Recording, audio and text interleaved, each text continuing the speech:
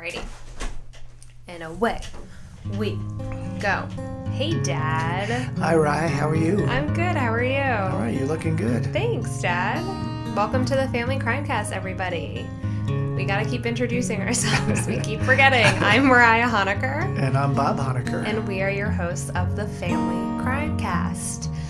So, we have a big episode today. We do. I'm pretty excited about it. Me too. Yeah, we're going to be talking about the Prom Mom Case, which is such a mind-boggling case, in my opinion.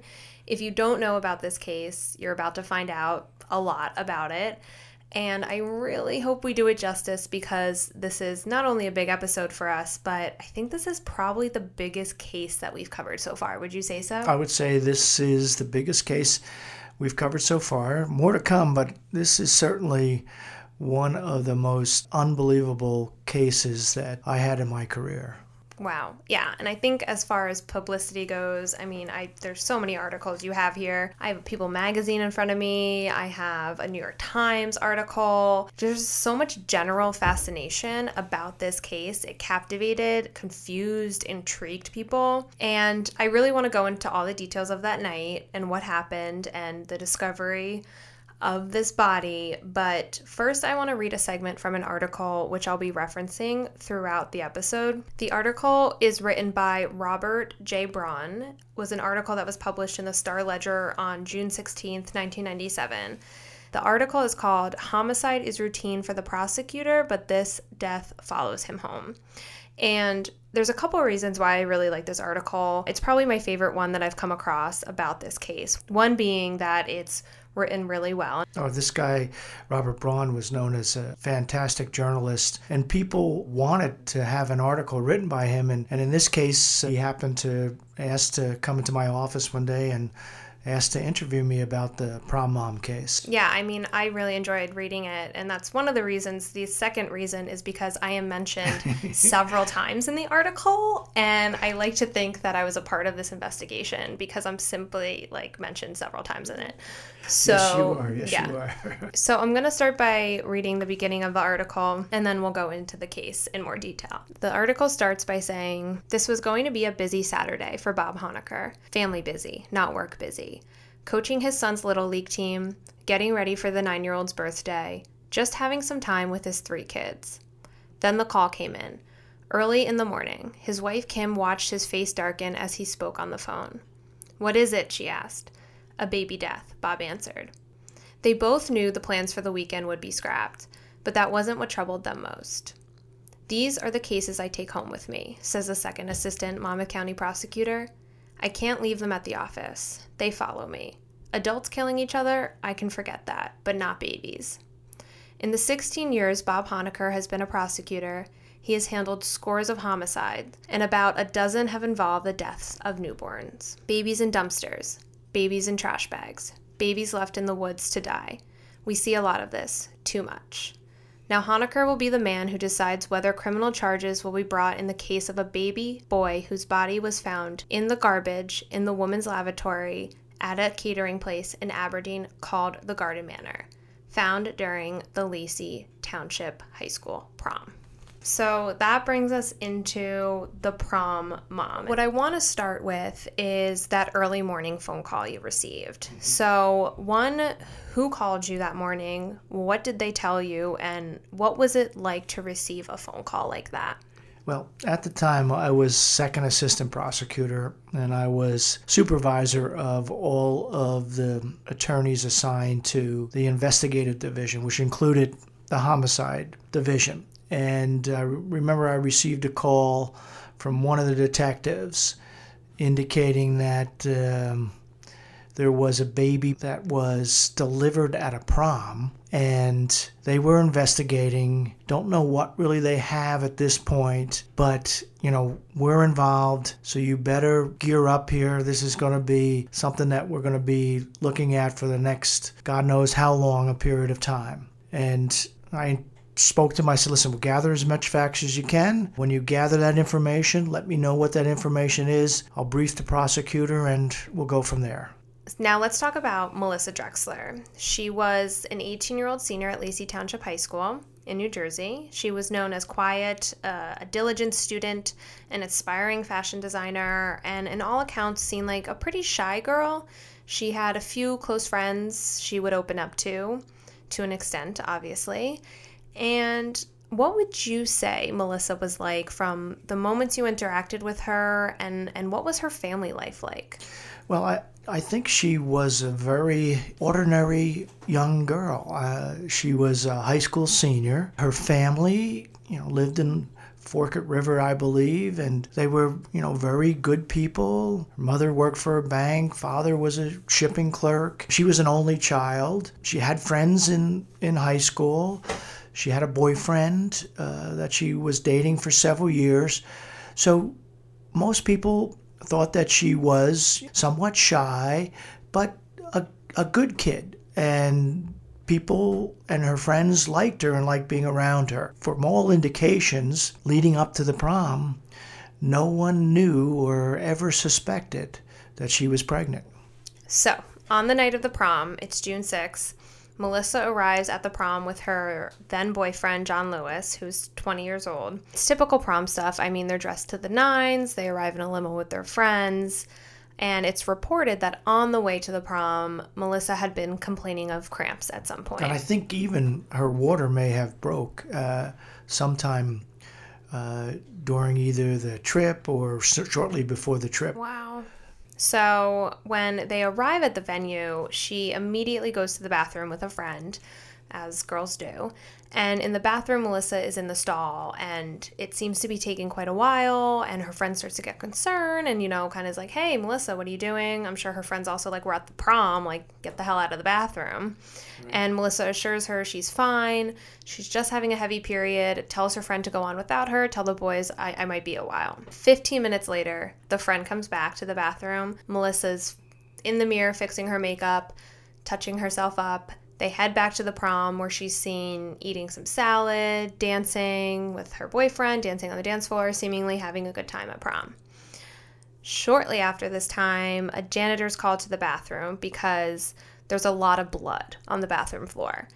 And obviously this is cause for concern when you see it. And the janitor and some chaperones are confused. I think the chaperones start asking around, like, who was in the bathroom. People say, oh, Melissa was in that stall. She had been in there for a while. They confront her and she says it was just a heavy period, and so the janitor and I think another staff member at the venue start to clean up the blood on the floor. That's when the staff worker goes to throw out the trash. They put all the bloody stuff in there and she goes to take out the trash and she notices it's really heavy, probably more heavy than a bathroom trash should be. So when she throws it out, she says to the janitor, can you come check this out? It's really heavy. She probably has a bad feeling about it. And the janitor comes out, he checks the bag, and they find a 6-pound newborn baby boy in the bag. Right. So this is when everything obviously goes, gets crazy. Let's go into the moments after the baby is discovered in the garbage. So the janitors notify the chaperones at the prom, and they once again go back and confront Melissa as to what happened in the bathroom. Obviously now they know that something more than just having a heavy menstrual period was the cause of all of that blood in the bathroom. And at that time, Melissa admits to the school officials that she in fact delivered a child into the toilet and removed the child from the toilet, placed it in a plastic bag, wrapped up the plastic bag, placed it in the trash, and then left and returned to the prom.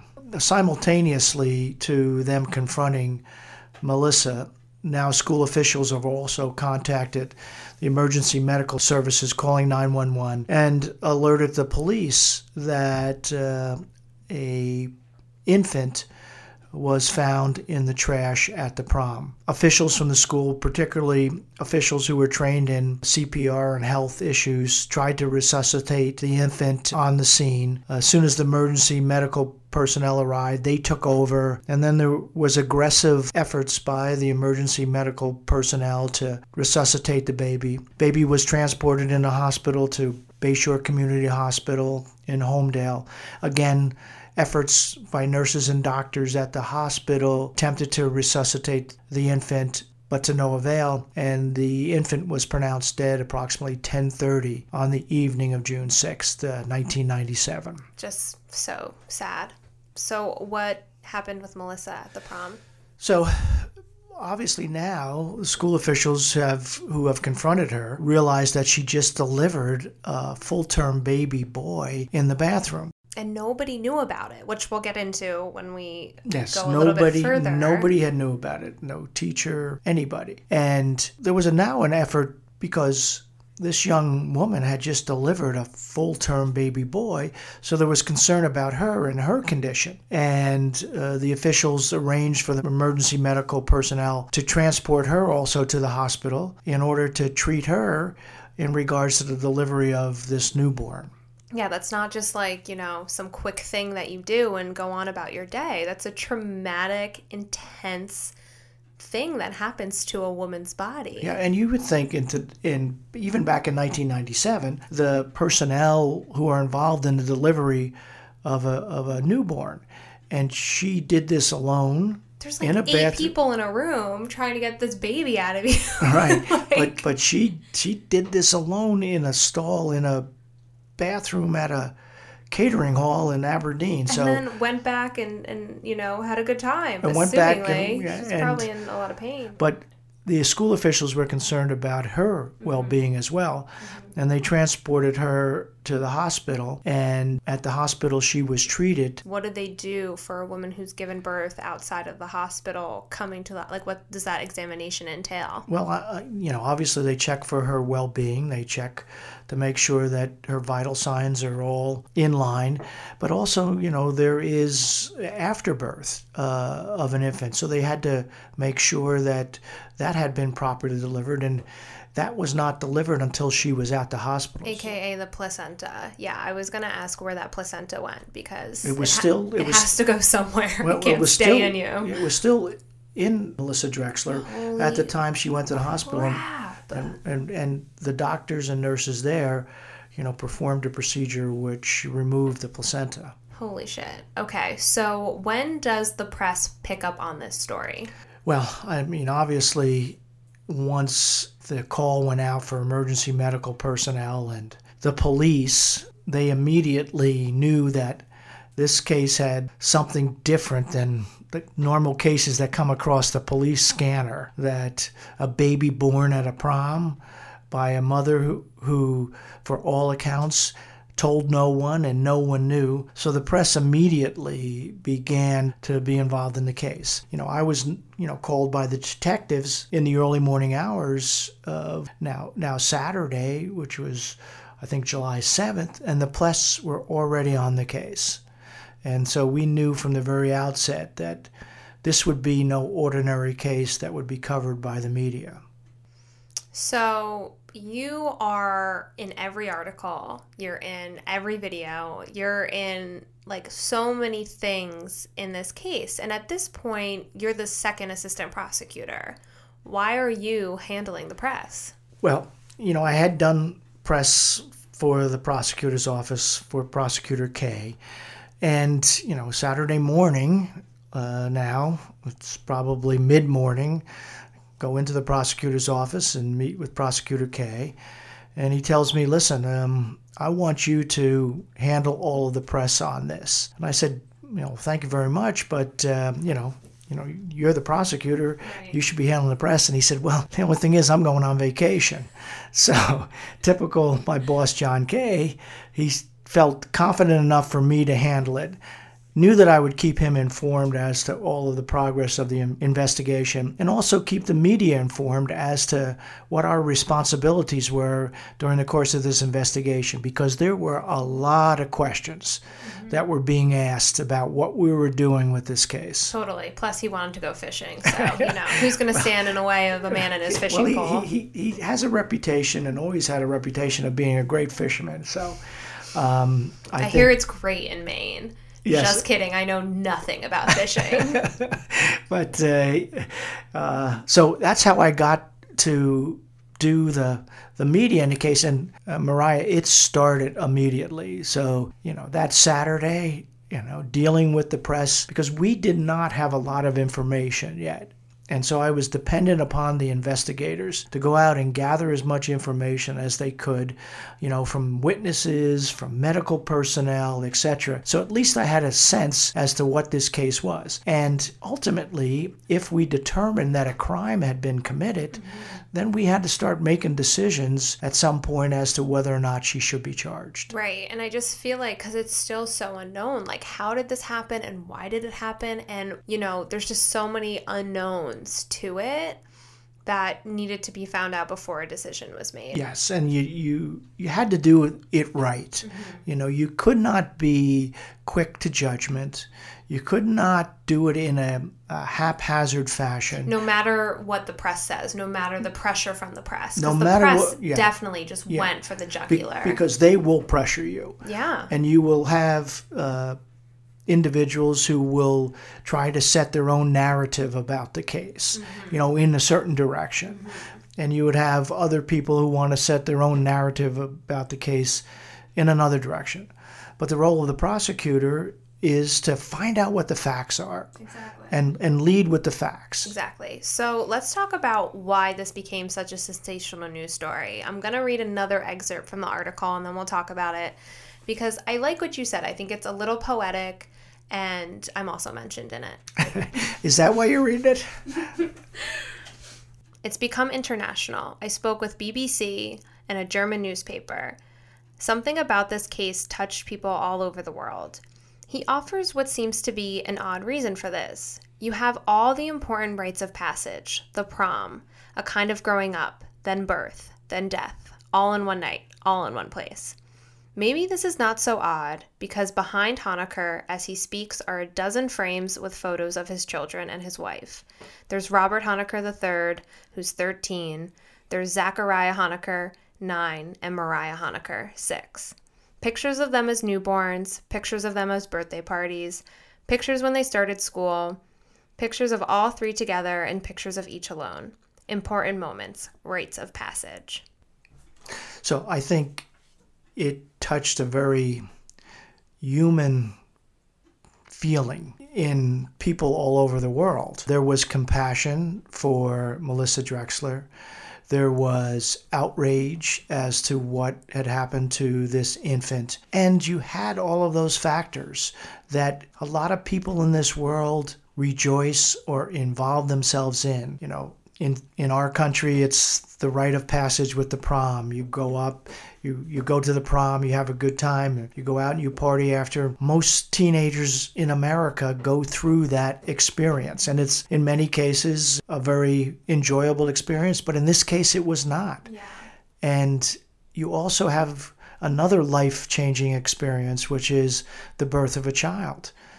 And then you have another life-changing experiences, which is the death of an individual. When you look at it out of the perspective of you're 18 years old, right? And some people look at that as really beginning your life. You're starting a new journey. This is when you are, quote unquote, an adult and beginning your rite of passage in a way. And then to have a life just barely beginning and, taken away. It's really poetic when you look at it that way, and it's really heartbreaking. But you also have to look at it from the perspective of a prosecutor, that if a crime was committed, then the person responsible for that crime must be held accountable. But at that point, in the early morning hours of Saturday into Sunday, we were not sure as to what direction we were going to go with the case. And that's what involved ourselves in the next almost 3 weeks. So what was the process of deciding if you're ultimately going to charge her with something? Well, yeah, obviously the press, that was their number one question. Will charges be brought against Melissa Drexler? And I was quite clear with the press early on that this decision would not be made until the science was in and the forensics were completed. And it was not a case where you could make a quick snap decision that this was a homicide. There wasn't a bullet in the head or a stab wound. There were tests that needed to be made that would determine whether or not this baby was viable outside of the mother after birth. And those series of tests had to be conducted in obviously a controlled environment, the medical examiner's office, and done with a degree of scientific accuracy. So we were sure that if we were going to charge her, that we had proof. And so investigators were out there talking to witnesses, gathering information about the timeline of Melissa coming to the prom. Crime scene investigators were photographing the stall. They were removing a sanitary napkin disposal because there was evidence that may have been used to cut the umbilical cord. Wow. They searched the trash bin to see if there was any more items of evidence. They photographed and they gathered videotapes of her coming to the prom. Who did the detectives interview in the case? Well, one of the primary people that they interviewed was Melissa's boyfriend, John Lewis. He had been dating Melissa for about 2 years. He was from another town, but he got introduced to her and they started dating and hit it off and had a relationship for, a good period of time. Mm-hmm. And he was her prom date that night. So detectives immediately believed that he must have known something. Right. That he's the boyfriend. Right. Did they plan this? Right. What role did he have in this? What knowledge did he have in this? But from the outset, he was absolutely positively forthright about the fact that he knew nothing, that he did not have any knowledge of the fact that she was pregnant. Now, we didn't believe that at first. Right. I still don't understand or believe that. How do you not know that your girlfriend is pregnant? Like, I get there's a show that's like, I didn't know I was pregnant. But, like, they're clearly intimate with one another. You didn't see a little bump there? Well, listen, if you were to say that under most circumstances the boyfriend knew, then other people would know. And we interviewed multiple friends of hers, and her parents did not know. Her friends did not know. And nobody knew. And she wore clothes that really did not indicate that she was pregnant. I mean, even I see the photo of her walking into the prom, and granted she's wearing a black dress and it's, 90s footage, so not great, but she doesn't look pregnant. She did not look pregnant. She really didn't. So Lewis, sort of corroborated all of the other witnesses who indicated that they did not know and did not have any idea that she was pregnant. I still don't fully understand how that's possible, but okay. But listen, I'm telling you right now, I've had other cases where pregnancies have been concealed and people did not know. So it seems unusual. And I think what compounded this particular case was the fact that it was reported that after she delivered the baby, she came back to John Lewis at the prom, sat down next to him, had some salad, and then got up and danced. And there has been some reports that she even requested a song from Metallica. So all of that led to this kind of unbelievable circumstance of how this could all happen and how it almost could be dismissive of the fact that, the prom and all of that was more important than this baby in the trash. That's what it seems like. It seems like the prom to her was so important. And, it was this momentous occasion, and it's just so I just can't get over how mind-boggling it is. Right. You know, because she's 18. It's not like she's 14. It's not like she's 15. At no age do you have an excuse for that. But I'm just saying, it's not like she's about to start her life. She could do this. Like, she could have a baby. Oh, without do question. This. Without question. She seemed like she had supportive friends and family. Like, she could absolutely do it. Without question, she had friends and she had supportive family that if they knew, maybe there would have been a different result. Right. But that wasn't the case. So, because I feel like all that information that you're gathering is good and well. It's like, clearly she had the baby in the stall, but you need to determine if that baby was alive or not. Quite frankly, all of that evidence was being gathered over this period of time so we could, number one, give information to the medical examiner as to what we had gathered, but number two, wait until those tests were done and he could definitively tell us the cause of death and the manner of death. Dr. Peacock was the medical examiner on this case. Right, Dr. J. Peacock. Great name, by the way. It's almost like from Clue or something. It's from right? something. I don't know, but Dr. Peacock. Dr. Peacock and I had done multiple homicide investigations together. He was a very, very thorough medical examiner. In my cases that I dealt with him previously, he would not come to a conclusion unless he was absolutely certain. So we felt confident that whatever he decided is what we were going to proceed with. And he conducted a number of tests over a couple of week period of time. Tests involved whether or not there was air in the lungs, whether or not there was air in the intestines, whether or not there were any other congenital defects or abnormalities which would have contributed to the death of the infant. And ultimately, he provided us a report as to his findings. So what did Dr. Peacock find out?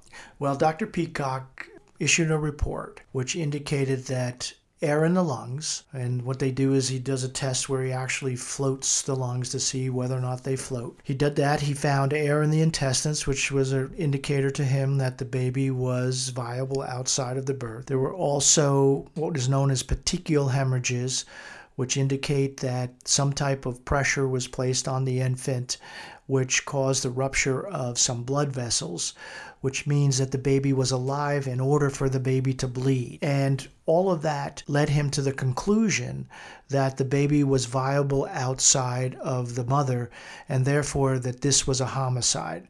He actually indicated in his report that there was evidence of potential strangulation and or asphyxiation, which in fact caused this case to be determined to be a homicide. And that report was forwarded to our office. Mm-hmm. So then when you received that report, what did you decide to do? Well, we determined to charge her with murder and endangering the welfare of a child. Crime of murder carried with it at the time 30 years of mandatory jail, potential for life imprisonment, and endangering the welfare of a child was a second-degree offense which carried a penalty of 10 years.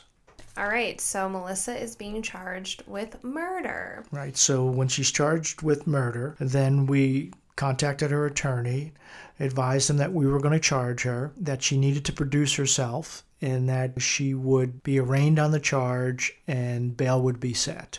Got it. So I want to go back to the Robert Braun article and kind of just go to the last segment that he talks about. So it starts with my dad saying, you think you know your kids, he says, turning slightly so we can look at the pictures when he says this. You think you've taught them all they need to know, but I guess you never do know. He's worried about what Mariah thinks of what happened. She knows she's not so far from being a baby herself, and she loves babies. She's always playing the little mother to her baby cousins.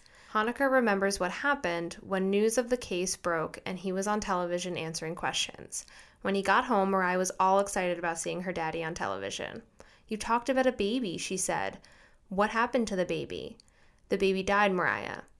The little girl wasn't as excited anymore. She looked terribly sad. Then she asked, "Why did the baby die, Daddy?" I mean, I've always been interested in true crime. From when you were even, trying to 6 years out old? The case. 6 years old? What happened to the baby? Well, and that's why we're doing the podcast. But that's a very good question, my dear. And I think that's I think it was for a 6-year-old. For a 6-year-old, it was a very good question. I think that's what we'll pick up in the next episode. Yes, we will. We will pick it up next week with part 2 of the Prom Mom series. And we hope you guys enjoyed this episode. I've certainly enjoyed talking about it with you, Dad. Yeah, I enjoyed talking about you, Rye. And if anybody has any questions, let's have them email us. Yes, email us at familycrimecast@gmail.com because we're going to want to answer some questions from you. If you have any questions on the case, I mean, I hope you do because it's really interesting. Right, and we've got a lot more interesting aspects of this case, yes, which will come out. So part 2, we're going to go into Melissa. She's going to come into court. She's going to, tell us what happened. And she's going to tell us why the baby died. Thank you so much for tuning into the Family Crimecast. You can find us on wherever you listen to your podcasts. Send us an email at familycrimecast@gmail.com. Find us on Instagram. Family Crimecast is our handle. And thanks for tuning in. I love you, Ryan. I love you too, Dad.